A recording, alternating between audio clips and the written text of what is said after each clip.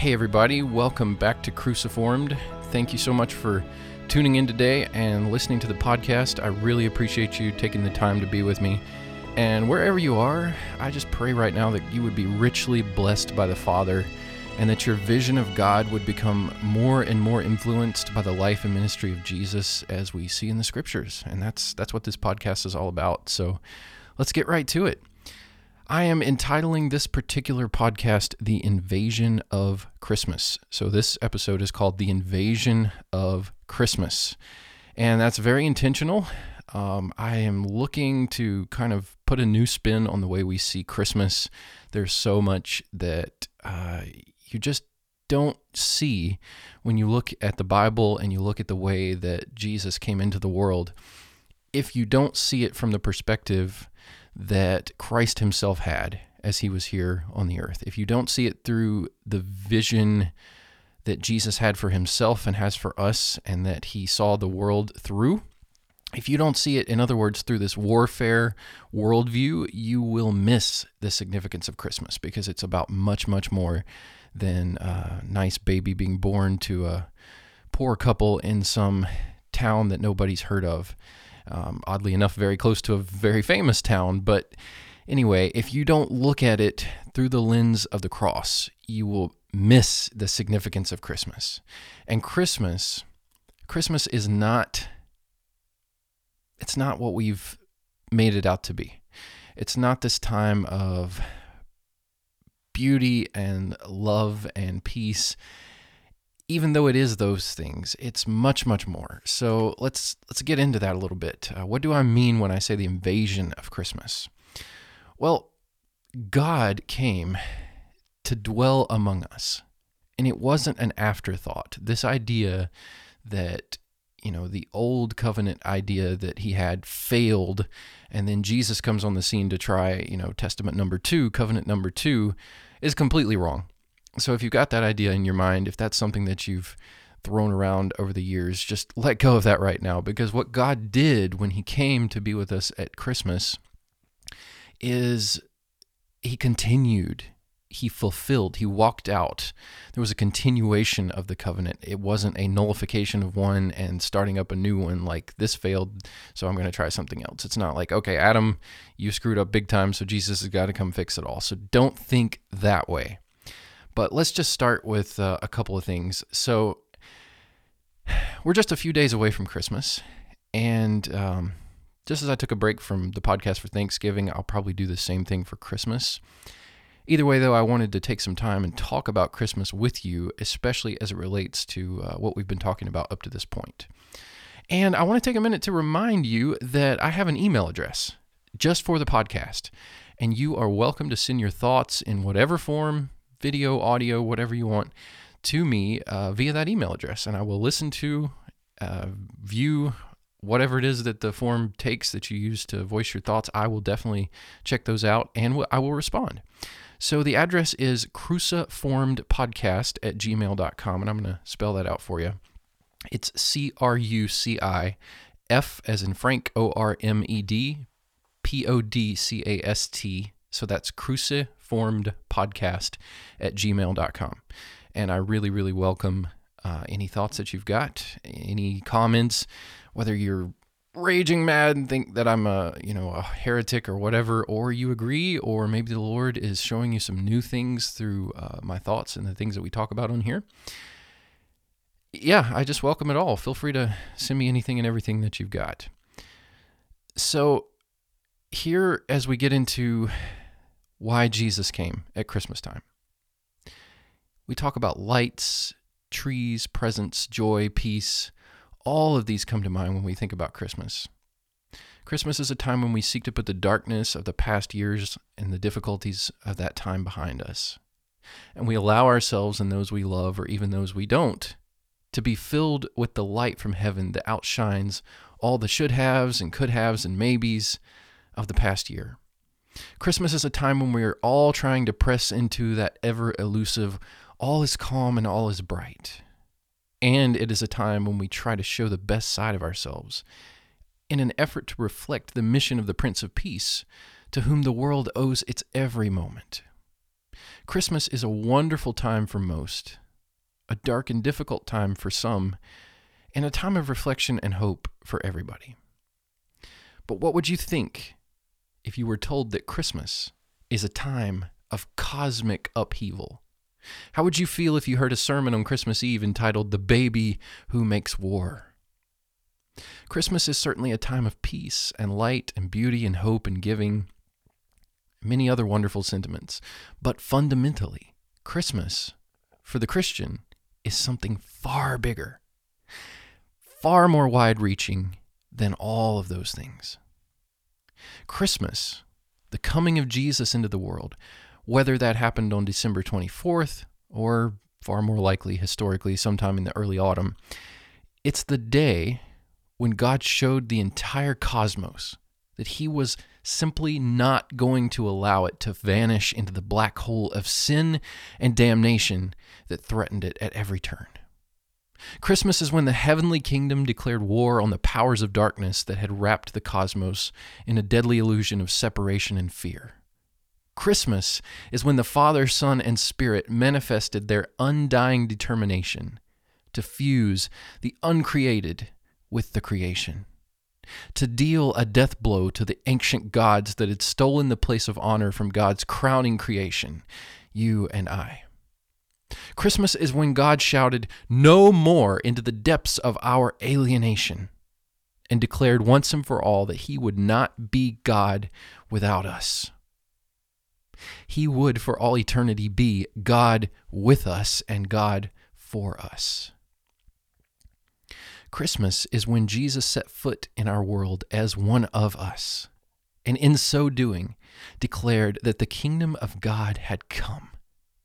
And this meant that the rival kingdom of Satan was doomed. I'm going to read the Christmas story here together. I encourage you to do that on your own with your family, or if you've got a group of friends, or even if it's just by yourself. I encourage you to open the book that we're all trying to get a better perspective of through the cross and just look at it with fresh eyes, to see it as you've never seen it before, and to take a look at what Luke or Matthew or whoever records. You can read many different versions. I'm going to read from the book of Luke today. And I'm reading from the New Testament that N.T. Wright translated. So it's the New Testament for the 21st century is what it's called, but it's actually the Kingdom New Testament. So that is something I really recommend. N.T. Wright is one of my favorite scholars, just super balanced, extremely helpful in his understanding of Jesus and the particular way that he fits into the New Testament world, the way that he saw his mission. N.T. Wright's just brilliant. You should read everything you can get your hands on by him. But let's get into it here. The birth of Jesus took place like this. At that time, a decree was issued by Augustus Caesar. A census was to be taken of the whole world. This was the first census before the one when Quirinius was governor of Syria. So everyone set off to be registered, each to their own town. Joseph, too, who belonged to the house and family of David, went from the city of Nazareth in Galilee to Bethlehem in Judea, David's city, to be registered with his fiancée, Mary, who was pregnant.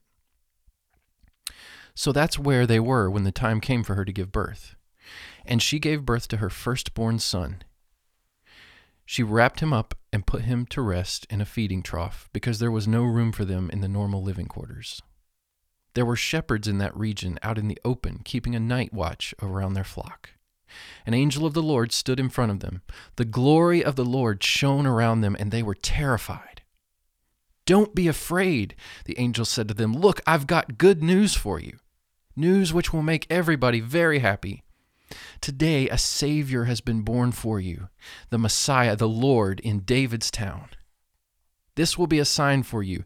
You'll find the baby wrapped up and lying in a feeding trough." Suddenly, with the angel, there was a crowd of the heavenly armies. They were praising God and saying, "Glory to God in the highest, and peace among earth, among those in his favor." And when the angels had gone away again into heaven, the shepherds said to each other, "Well then, let's go to Bethlehem and see what it's all about. All this that the Lord has told us." So they hurried off and found Mary and Joseph and the child lying in the feeding trough. When they saw it, they told them what had been said to them about this child. And all the people who heard it were amazed at all the things the shepherds said to them. But Mary treasured all these things and mused over them in her heart. The shepherds returned, glorifying and praising God for all they had heard and seen, as it had been told to them.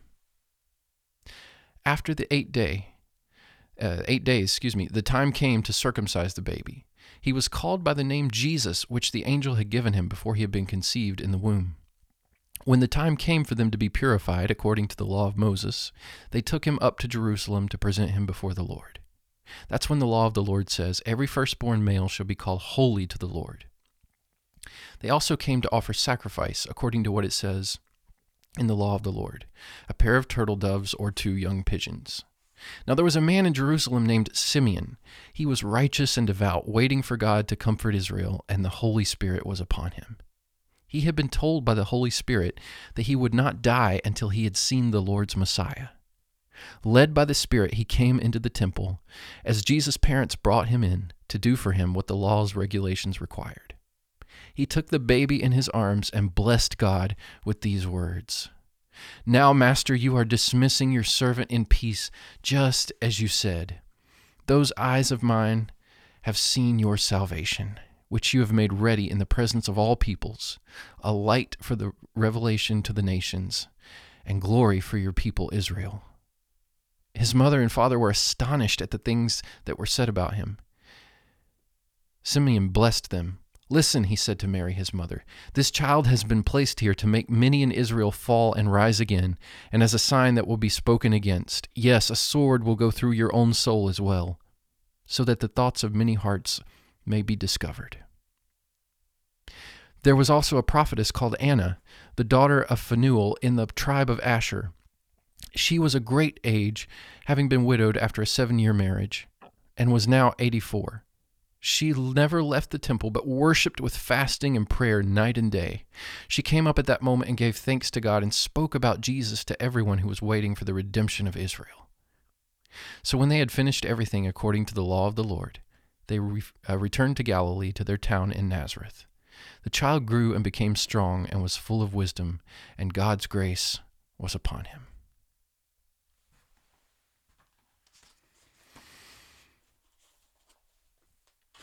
Pretty incredible story, foretold by the prophets.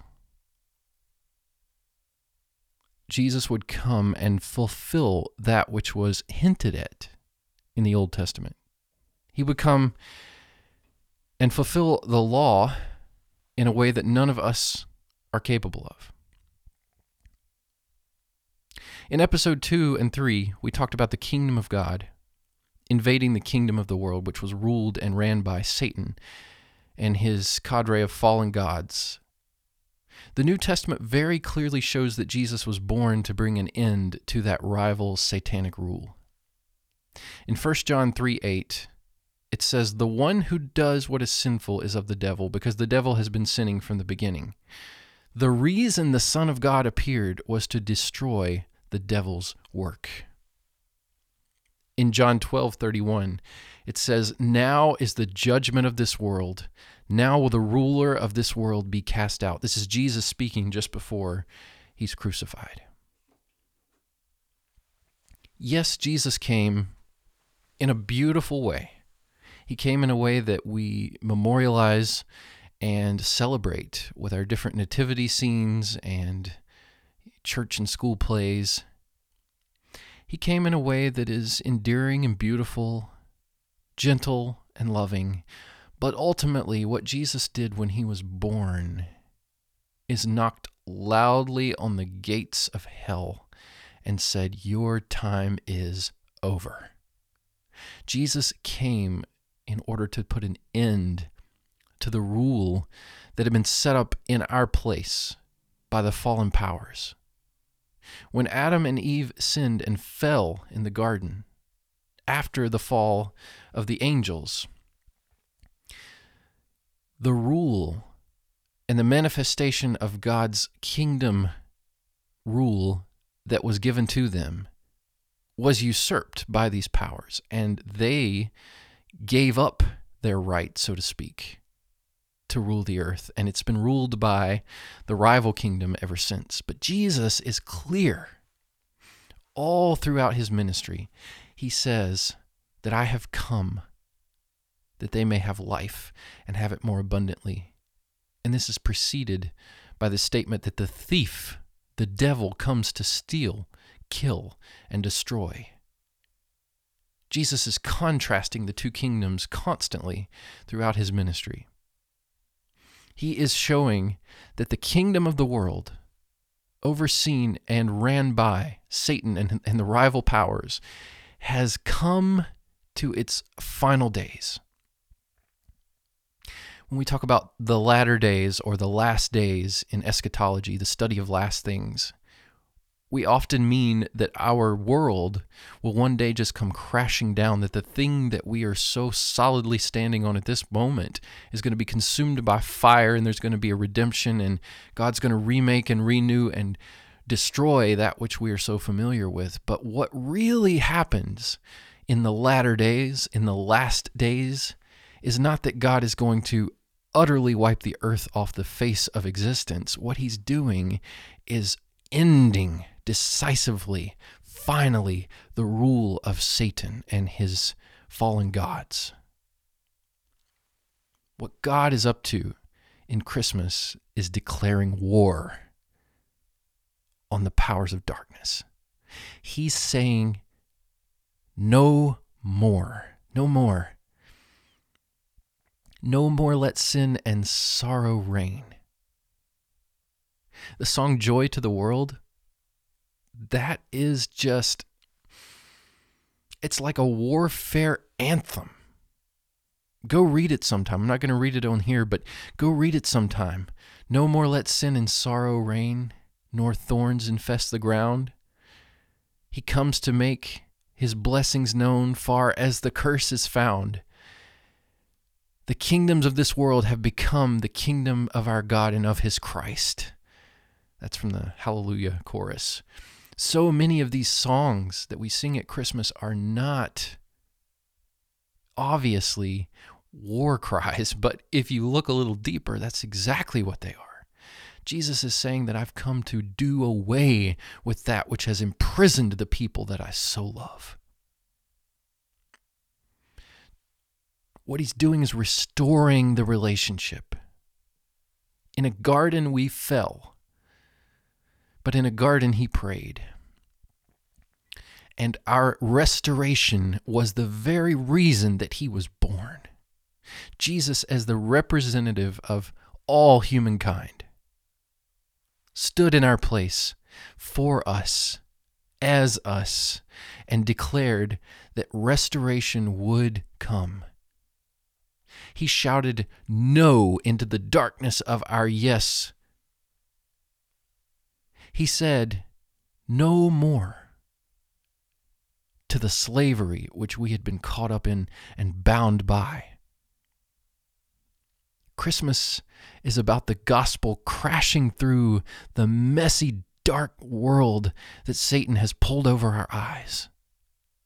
Paul talks about being concerned that just as the serpent beguiled Eve, that we would be deceived in similar manner. He talks about a veil being over the eyes of the unbelievers. There is a very real matrix-like reality that has taken hold, and it's a thing that we're not even aware of because we breathe it and live it. We are like fish who don't know that they're in water because it's all they've ever known. The very air that we breathe is tinged with demonic smoke. And I don't mean to paint a pessimistic picture and say that you should, look for the bad, look for the evil, look for Satan. No. His rule is over. He's a lion with no teeth at this point. Jesus has declared an end to his rule. He can deceive and he can cast shadows and he can use deception, but he is ultimately only able to use one tool, and that is the lie. The lie is the only real weapon the enemy has against you. If you believe the truth, the lie will have no power over you. It isn't that we have all these things in our minds which are correct that Satan has wound around our brains and kept us in captivity with.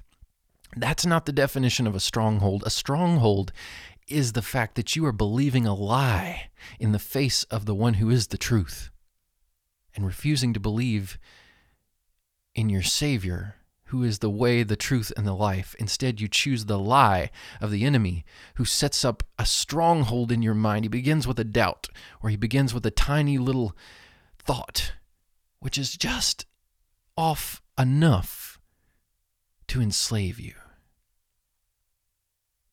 But Jesus comes to do away with all bondage of the enemy, all demonic junk which we wrestle with and speak against and pray against and cast out. Jesus has come to decisively, finally, for all time, put an end to that. He comes to make his blessings known far as the curse is found. And the curse has rippled throughout all of our known existence. When Adam and Eve declared that they would follow the serpent, they would believe his lie, they would choose his truth over God, the curse was set forth. God set up the world in such a way that there are consequences when we break his order. And it isn't a punishment so much as a built-in reaction.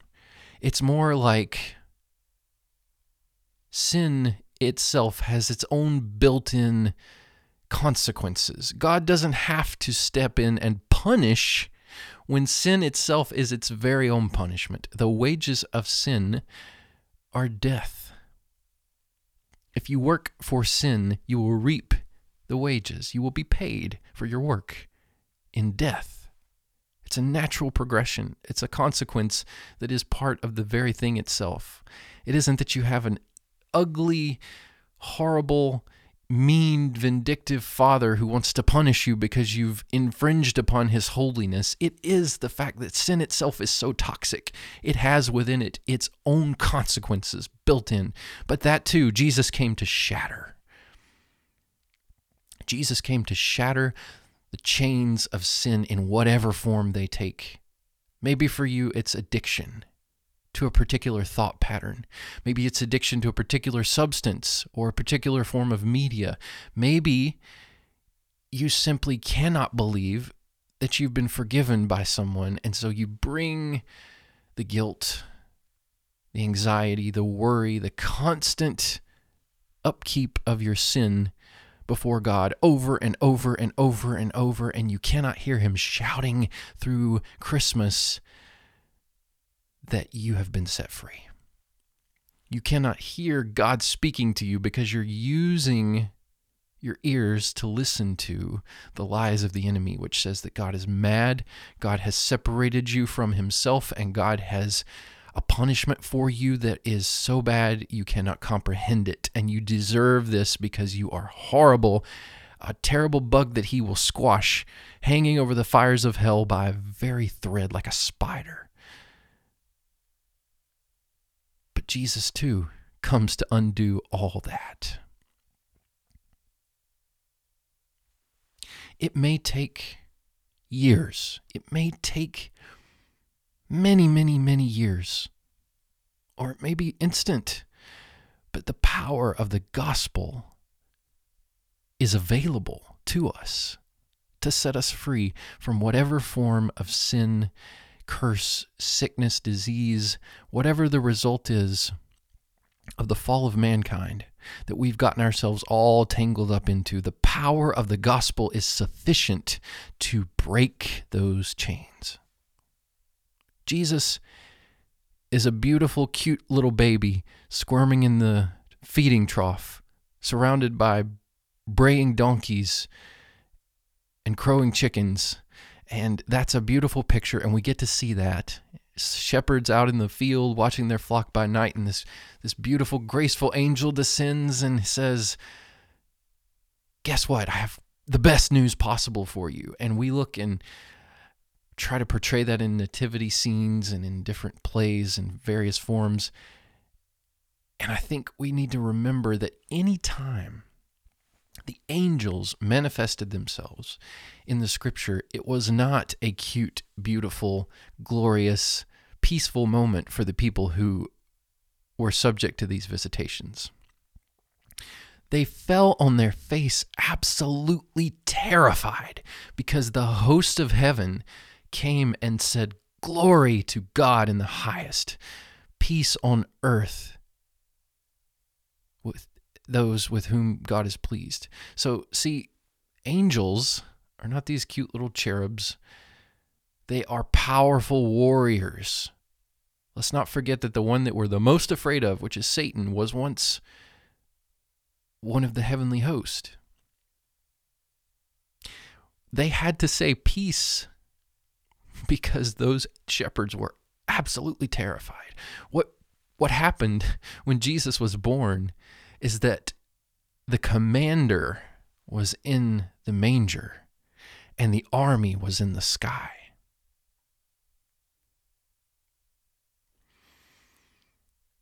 The invasion took place on heaven, in heaven and on earth. The invasion of Christmas is such good news. God has not come to blow this world apart and start over because he's just utterly and completely disappointed with us. He has come because there was no other way to save us. There was no other way but to step into our place, in our stead, as us, and experience the very alienated mindset that we all walked around with. Jesus took that on himself.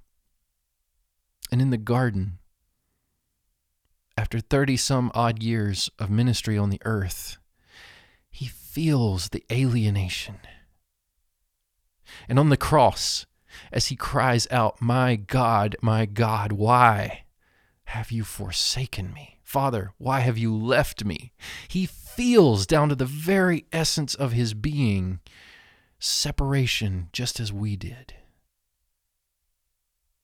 But the difference in Jesus and us is that we feel the presence and we shy away. We feel the alienated mindset of Adam ringing down through the years, hiding God's face behind a lie, and we say, "I'm not worthy. Oh God, forgive me, for I am nothing."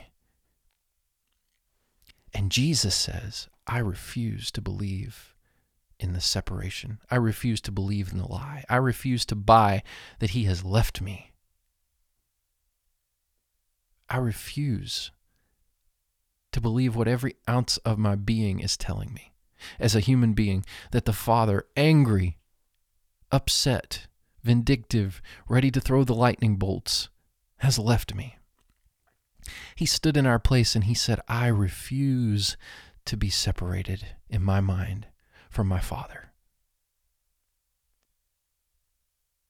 Jesus waged not just spiritual warfare, but mental warfare as well. As every human being placed into the Son of God on that cross in a mystical union, Jesus in our place hangs there, and he, representing us in body and in mind, shouts into the darkness, "I will not believe it." And by speaking the truth, he nullifies the lie. So we don't have to live in that place of fear of our Father anymore. The full wrath of God against the separation that we all believed, that we all felt, the full wrath of God against what had brought us and God to a place where we could not be reconciled because of our own brokenness. It was blown apart on that cross. And that is the reason that Jesus came, to stand in your place as you and to receive on your behalf the truth instead of the lie, because all of us were incapable of doing what Jesus did. We're incapable of living a perfect life before the Father. We are incapable of seeing the truth in the midst of the lie. We are incapable of walking out in perfect harmony with the Father, the will of God. But because he did it, being incapable is no longer a handicap for us. Because he did it, God sees it as if we did it. This is what Christmas is about. It's invading a lie that said that we were separated from the Father. It's invading a kingdom which said, "Oh, I have won." And Jesus says, "No, no, no. You thought the game was over, buddy, but it's just beginning."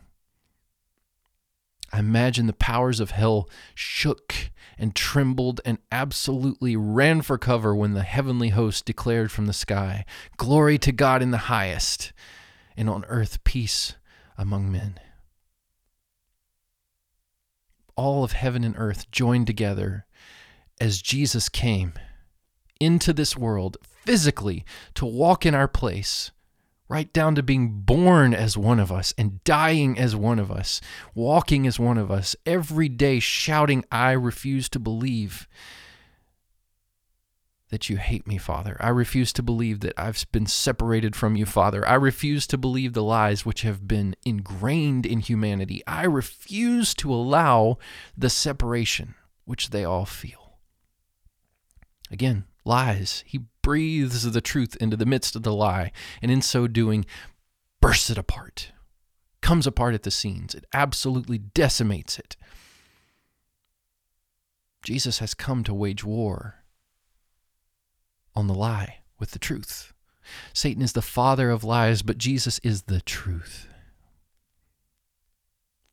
This baby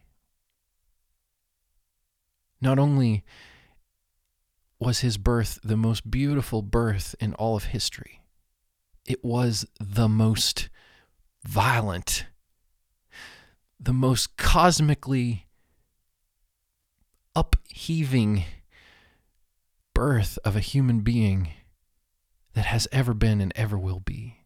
It was the most cosmically effective birth in the history of mankind. All of heaven was aflame with excitement as this baby was born. And Mary, she didn't yet understand, but she treasured up all these things in her heart, musing over them, going over them, meditating on them day and night.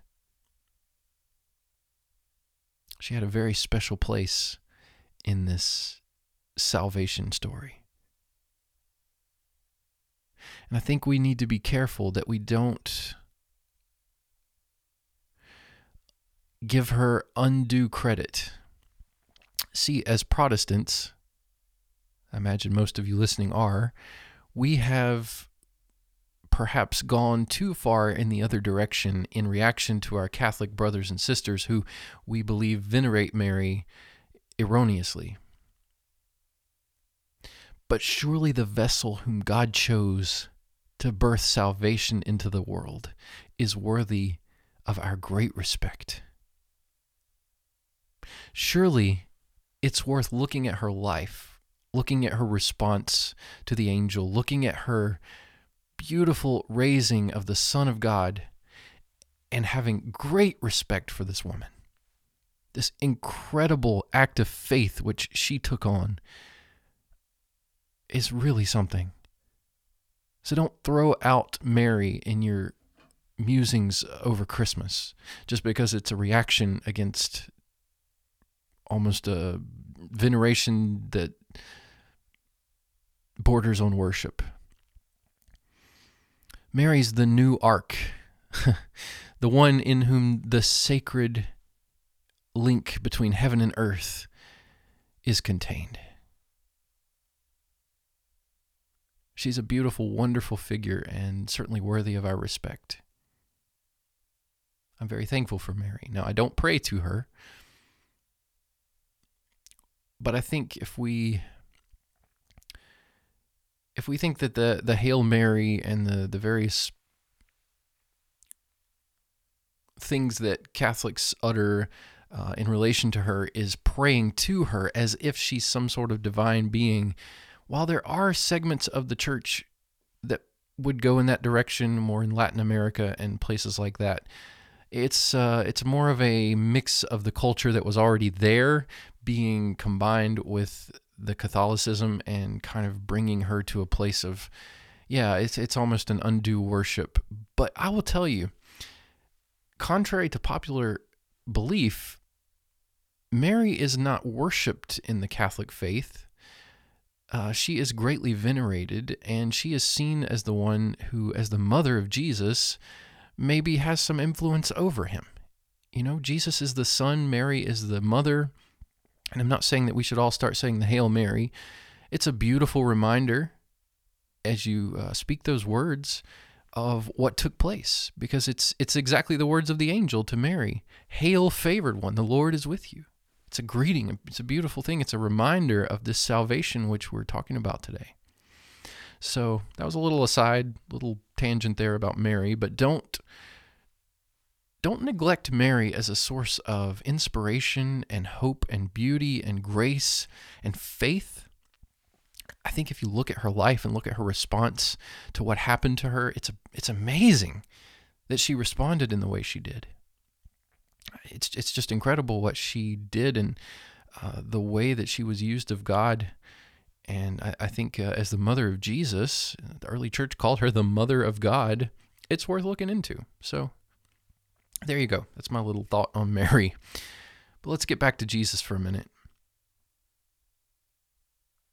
What happened on that first Christmas, foretold by the prophets, looked for by the wise, has massive implications for us today as we think Christologically, as we think in a cruciformed way. Jesus came to blow apart the work of the devil and to establish the kingdom of God. No question. No question. However, I think we have to be careful that we don't just say that Jesus, especially on a podcast called Cruciformed, which is certainly focused on the cross, I don't think that it's fair to say that Jesus was born just to die. Now, he absolutely was born to die. He came to be one of us, as us, to die in our place, no question. But it's a mistake to see the Jesus' life is just kind of the trail leading up to his death, because that's what it was all about. Yes, the cross is the focal point of history. Yes, that is the place where God and man fused together as one is ultimately reconciled. Yes, that is the place where salvation is effected for all humanity. Yes, that is the place where we should stop and stand wide-mouthed in awe at what God has done. But don't forget that it is not just the life leading up to the death and then the resurrection, as if his life itself was not important. It's not like, Jesus' ministry, he is born, he grows up, he actually has to develop. Scripture is clear that he had to develop into someone who was growing in favor with God and man. He is someone who grew in the wisdom and the stature of God. He grew up into a wonderful Jewish rabbi, but he didn't just come out knowing everything. He didn't come out knowing the Jewish law. He didn't come out knowing all these things. Now, I know Jesus is the manifestation of God. Jesus is the Son of God. Jesus is the second member of the Trinity. But he came down and condescended to us in a way that he limited himself. I think this is a really good case for open theism and its idea of the limitations that God places on himself. Jesus limited himself to set aside the glories of heaven in order to come and dwell among us and be one with us. And in doing that, he subjected himself to everything that we're subject to. Temptation, weakness. I'm sure he got tired. The scriptures are absent on whether or not Jesus ever got sick. It's a possibility.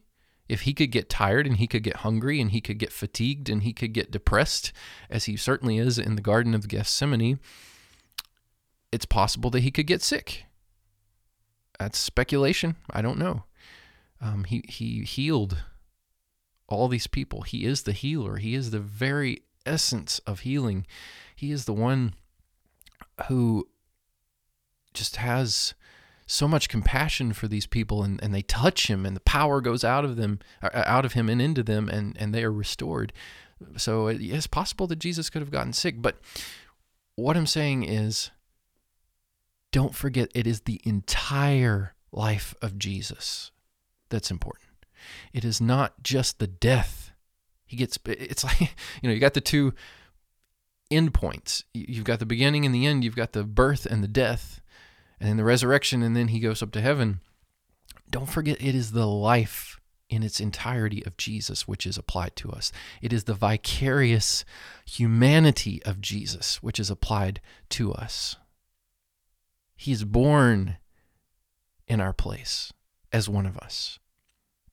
He lives in our place as one of us, ministers in our place as one of us. He is one of us,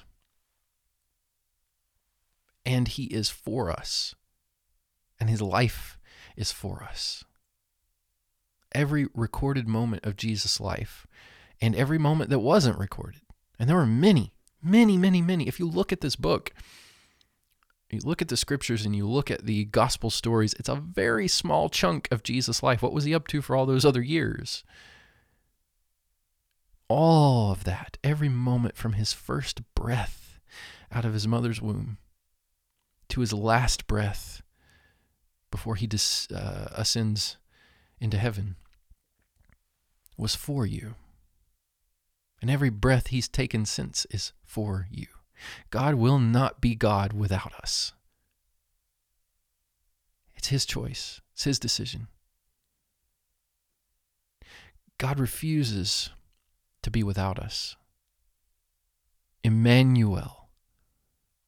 Beautiful phrase that we use at Christmas. Emmanuel. God is with us. He's with us because he cannot stand to have us without him. There is no deficiency within the Trinity. Don't misunderstand me. There's no missing piece that we have to fill in God's heart. It's not like God has a human-shaped hole in his heart. But he acts that way sometimes. His love for us, his compassion, his desire, his heartbeat is so loud for you and me that he did everything to ensure that we would be with him for all eternity. He did everything possible to ensure that we would not slip off into the black hole of sin and damnation. He did everything possible to make sure that there was nothing in the way between us and him. Not even the lie which says we're not worthy to approach his holiness because we're so bad. He would not allow anything to come between us. There's a beautiful song, Reckless Love.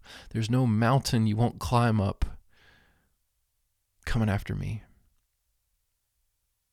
There's no mountain you won't climb up, wall you won't kick down coming after me. There's no shadow you won't light up. It's a beautiful, wonderful song. God refuses to let you go. He refuses to let you be without him. He refuses to let the fallen gods, Satan and his cohorts, to drag us down with them into their misery and alienation. He refuses to let us go. Yet I believe he will respect you if in the end you decide that you will be without him. I think there is such a wideness in the mercy of God. There is so much room in his grace that if there is an ounce of willingness to believe what he has put into place, if there is an ounce of willingness in the heart of any human being when they are faced with the reality of God, that he will use that to sweep them up into his arms. I have a very gracious view of salvation. We won't get into universalism and all that right now. I'm not a universalist, but I have great hope. I have great hope that Jesus, his work was so, it's hard to put into words. His work was so wide-reaching and glorious and beautiful and absolutely effective for all humans, because he becomes one of us and steps into our place and affects salvation in a way that ripples through history forward and backwards from the cross, all the way back to the garden and all the way to the end. His blood covers everyone. Paul is clear on this point. Peter is clear on this point. I do not believe that you can make the case that the blood of Jesus, the sacrifice of Jesus, the giving of himself for us was not effective for everyone. I believe the Bible is very clear that God did everything necessary for us to be with him, period. He knows us. He knows you and me, and he knows what it's like to be one of us, because he is still one of us for all eternity, for all existence. Again, we're talking about things that are hard to talk about, so words fail me. But Jesus became one of us. He became like you. He became like me. And he will eternally forever be incarnate as a human being. That's an astounding thought. But God has so tied himself up with us that he refuses even to go back. Now, we can speculate on what was Jesus before the incarnation. Was he a spirit? Was he some sort of pre-incarnate form of Christ? What was he? We don't know. There are theophanies and different little examples in the Old Testament where we believe that we're seeing the pre-incarnate Jesus, but we don't know. We can only speculate.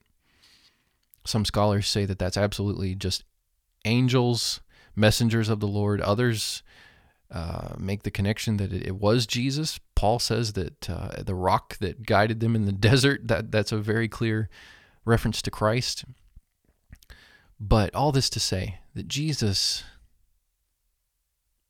he has come and effected salvation in a way from the very beginning to the very end. His blood covers all, absolutely all. And if you're willing and you are able to believe, not perfectly, none of us can believe perfectly. This gets back to Jesus in our place. None of us can believe perfectly. None of us can have perfect faith, perfect understanding, perfect comprehension of what he's done. None of us can. It is not the faith of Ben that saves Ben. It is not the faith of you that saves you. It is the faith, and rather the faithfulness of Christ that saves you. By faith we are saved, but it isn't our faith. It is the faith and the faithfulness of the Son of God. That was a point that T.F. Torrance was really, really, really clear on. And I think it's 100% right. That it is the faith of Jesus that saves us. And this is a point that I definitely did not initially grab a hold of, because it sounds so weird. It sounds very word of faith to me. It is the faith of God which created the world. He spoke, and the faith was bringing things into existence. His faith is what created all things. No, I don't mean that kind of new age cosmic faith as a creative force, though there is some truth to that. What I mean is, it is not my trust, my hope, my leaning into something, whether it's in great measure or very small, that saves me. It isn't my measure of faith which heals me. It isn't my measure of faith which affects for me any of the blessings that God has promised to pour out on me. It is the faith and the faithfulness of the Son of God on my behalf, in my place. He's the one who does it all. And that's what Christmas is about. That is what Christmas is about. Christmas. The coming of the Savior. It's a war. It's a war cry that is uttered from the heavens. Do not be afraid. Well, I'd be afraid too if I saw legions of angels in the sky, knowing that just down the road, a new king had been born. Something was happening. Something was changing. Let's not forget that Jesus is not just the Savior. He's the King. He is the King. It's a word that we don't really fully grasp today because we're not under, for the most part, a monarchy in the modern world. Whether you're under a prime minister or a president or a queen or even the Queen in the UK and elsewhere, it's not quite the same picture as the monarchy that would have been present in Jesus' day. Jesus came to put an end to the worldly powers and the powers of Satan and the rival gods which had set up themselves in the place of the people who were rightly meant to rule this world. Jesus Christ is the King. In fact, as he's being crucified, that's exactly what he says. Pilate says, "They say that you're a king. Is it true?" And Jesus says, "You would have no authority over me if it had not been given to you." Bold words when you're on death row.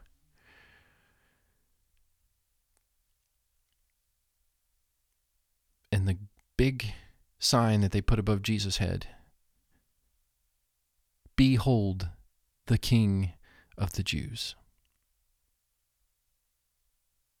That's true, but it's incomplete. He's not just the King of the Jews. He's King of the Americans. He's King of the Canadians. He's King of the Mexicans. He's King of the Latin Americans. He's King of the Chinese, the Japanese, the Vietnamese. Every single person in the world Jesus represents. Jesus is the King of the world. Joy to the world. The Lord has come. Let earth receive her King. Let every heart prepare him room, and heaven and nature sing. Joy to the earth, the Savior reigns. Let men their songs employ. While fields and floods, rocks, hills, and plains repeat the sounding joy. You know what? I said I wasn't going to quote that on here, but I am. I'm actually going to go over the whole song lyrics, because it is a war cry. It's a beautiful, glorious war cry symbolizing exactly what has taken place in this birth of the Son. Give me a second here to pull the lyrics up.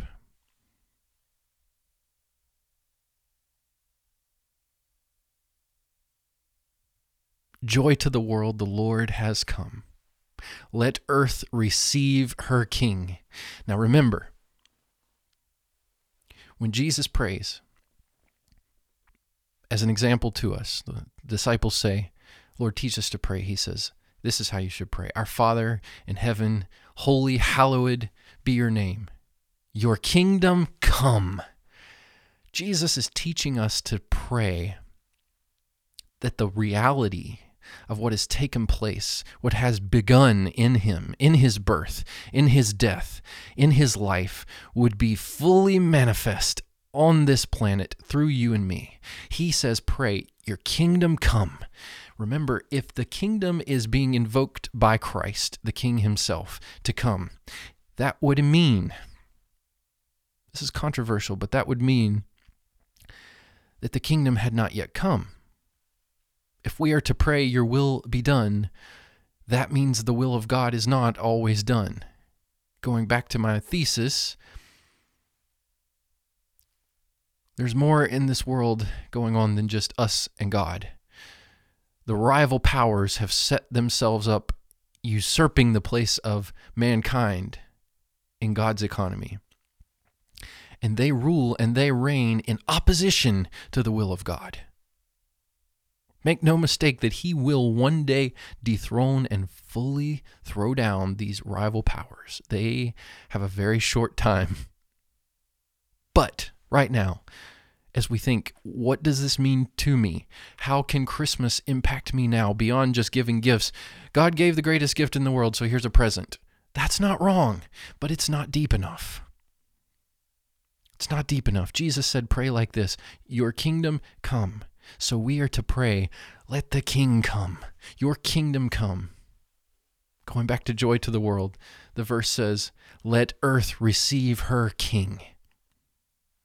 In the Hallelujah chorus, the kingdoms of this world have become those of the Lord and of his Christ. Let every heart prepare him room.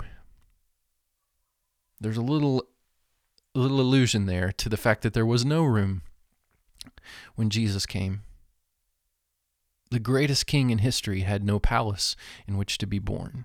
He had no great birthing room to welcome him in comfort and splendor and glory. It was a place where animals were kept. Dirty. My parents have a barn. There's chickens and horses and cows and all sorts of things. And I just can't imagine a baby being born in that environment. It's nasty. It's dirty. It's certainly not sanitary.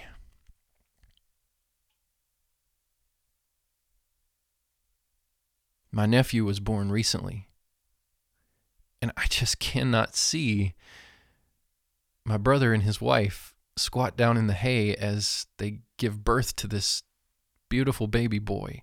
And yet this is how Jesus came into the world. This is how the King of all creation came among us. Let every heart prepare him room, and heaven and nature sing. And heaven and nature sing. Joy to the world, the Savior reigns. The King came to reign. And we are to reign in and through him. That's the original design. Let men their songs employ. While fields and floods, rocks, hills, and plains repeat the sounding joy. Repeat the sounding joy. It's a joyful occasion, Christmas, because it means that the King has come, that the Savior reigns, that the end of darkness and that old way is soon to come upon us. And that leads us to verse 3. No more let sins and sorrows grow, nor thorns infest the ground. This is a direct reference to the fall of man in the garden. He comes to make his blessings flow. And where it says blessings, let's insert for a moment the word kingdom. He comes to make his kingdom flow. He comes to make his rule flow in the presence and in the midst of this curse, in the presence and in the midst of this consequence of the fall of mankind, in the fall of the angelic world. He comes to make his kingdom manifest. He comes to do away with all of that darkness and all of that deception and all of those lies. And the roaring lion that has no teeth is shown to be exactly what he is, a deceiver and a liar and a murderer from the beginning. And you do not have to live under that anymore. Jesus came to break decisively the powers of Satan and his kingdom. He has come to set up his rule on the earth, And you and me get to be a part of that. Christmas is not just a war cry by the sun in the face of the usurper. Christmas is a recruiting cry. Join me. Oh, you're already a part of me. You're already one with me. You're already joined to me mystically, yes. But join me. Walk out that which I have brought about into this world. Jesus is looking for partners. We talked about this before. God is always interested in working with us. It's his heart to work with us, to work in the midst of us, to work through us. It is his heart to have a partner. It's his heart to have someone who's joining with him in bringing about his work in this world. That's what he's looking for. He's saying, join me. To spread that blessing, to spread that kingdom. He comes to make his blessings flow far as the curse is found. As far as the curse is found. Far as the curse is found. And finally, verse 4.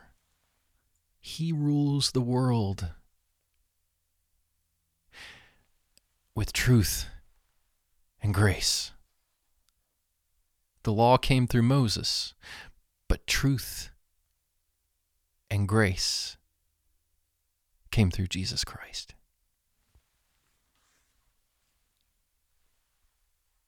And let's change that word world to more truthfully reflect what is the case.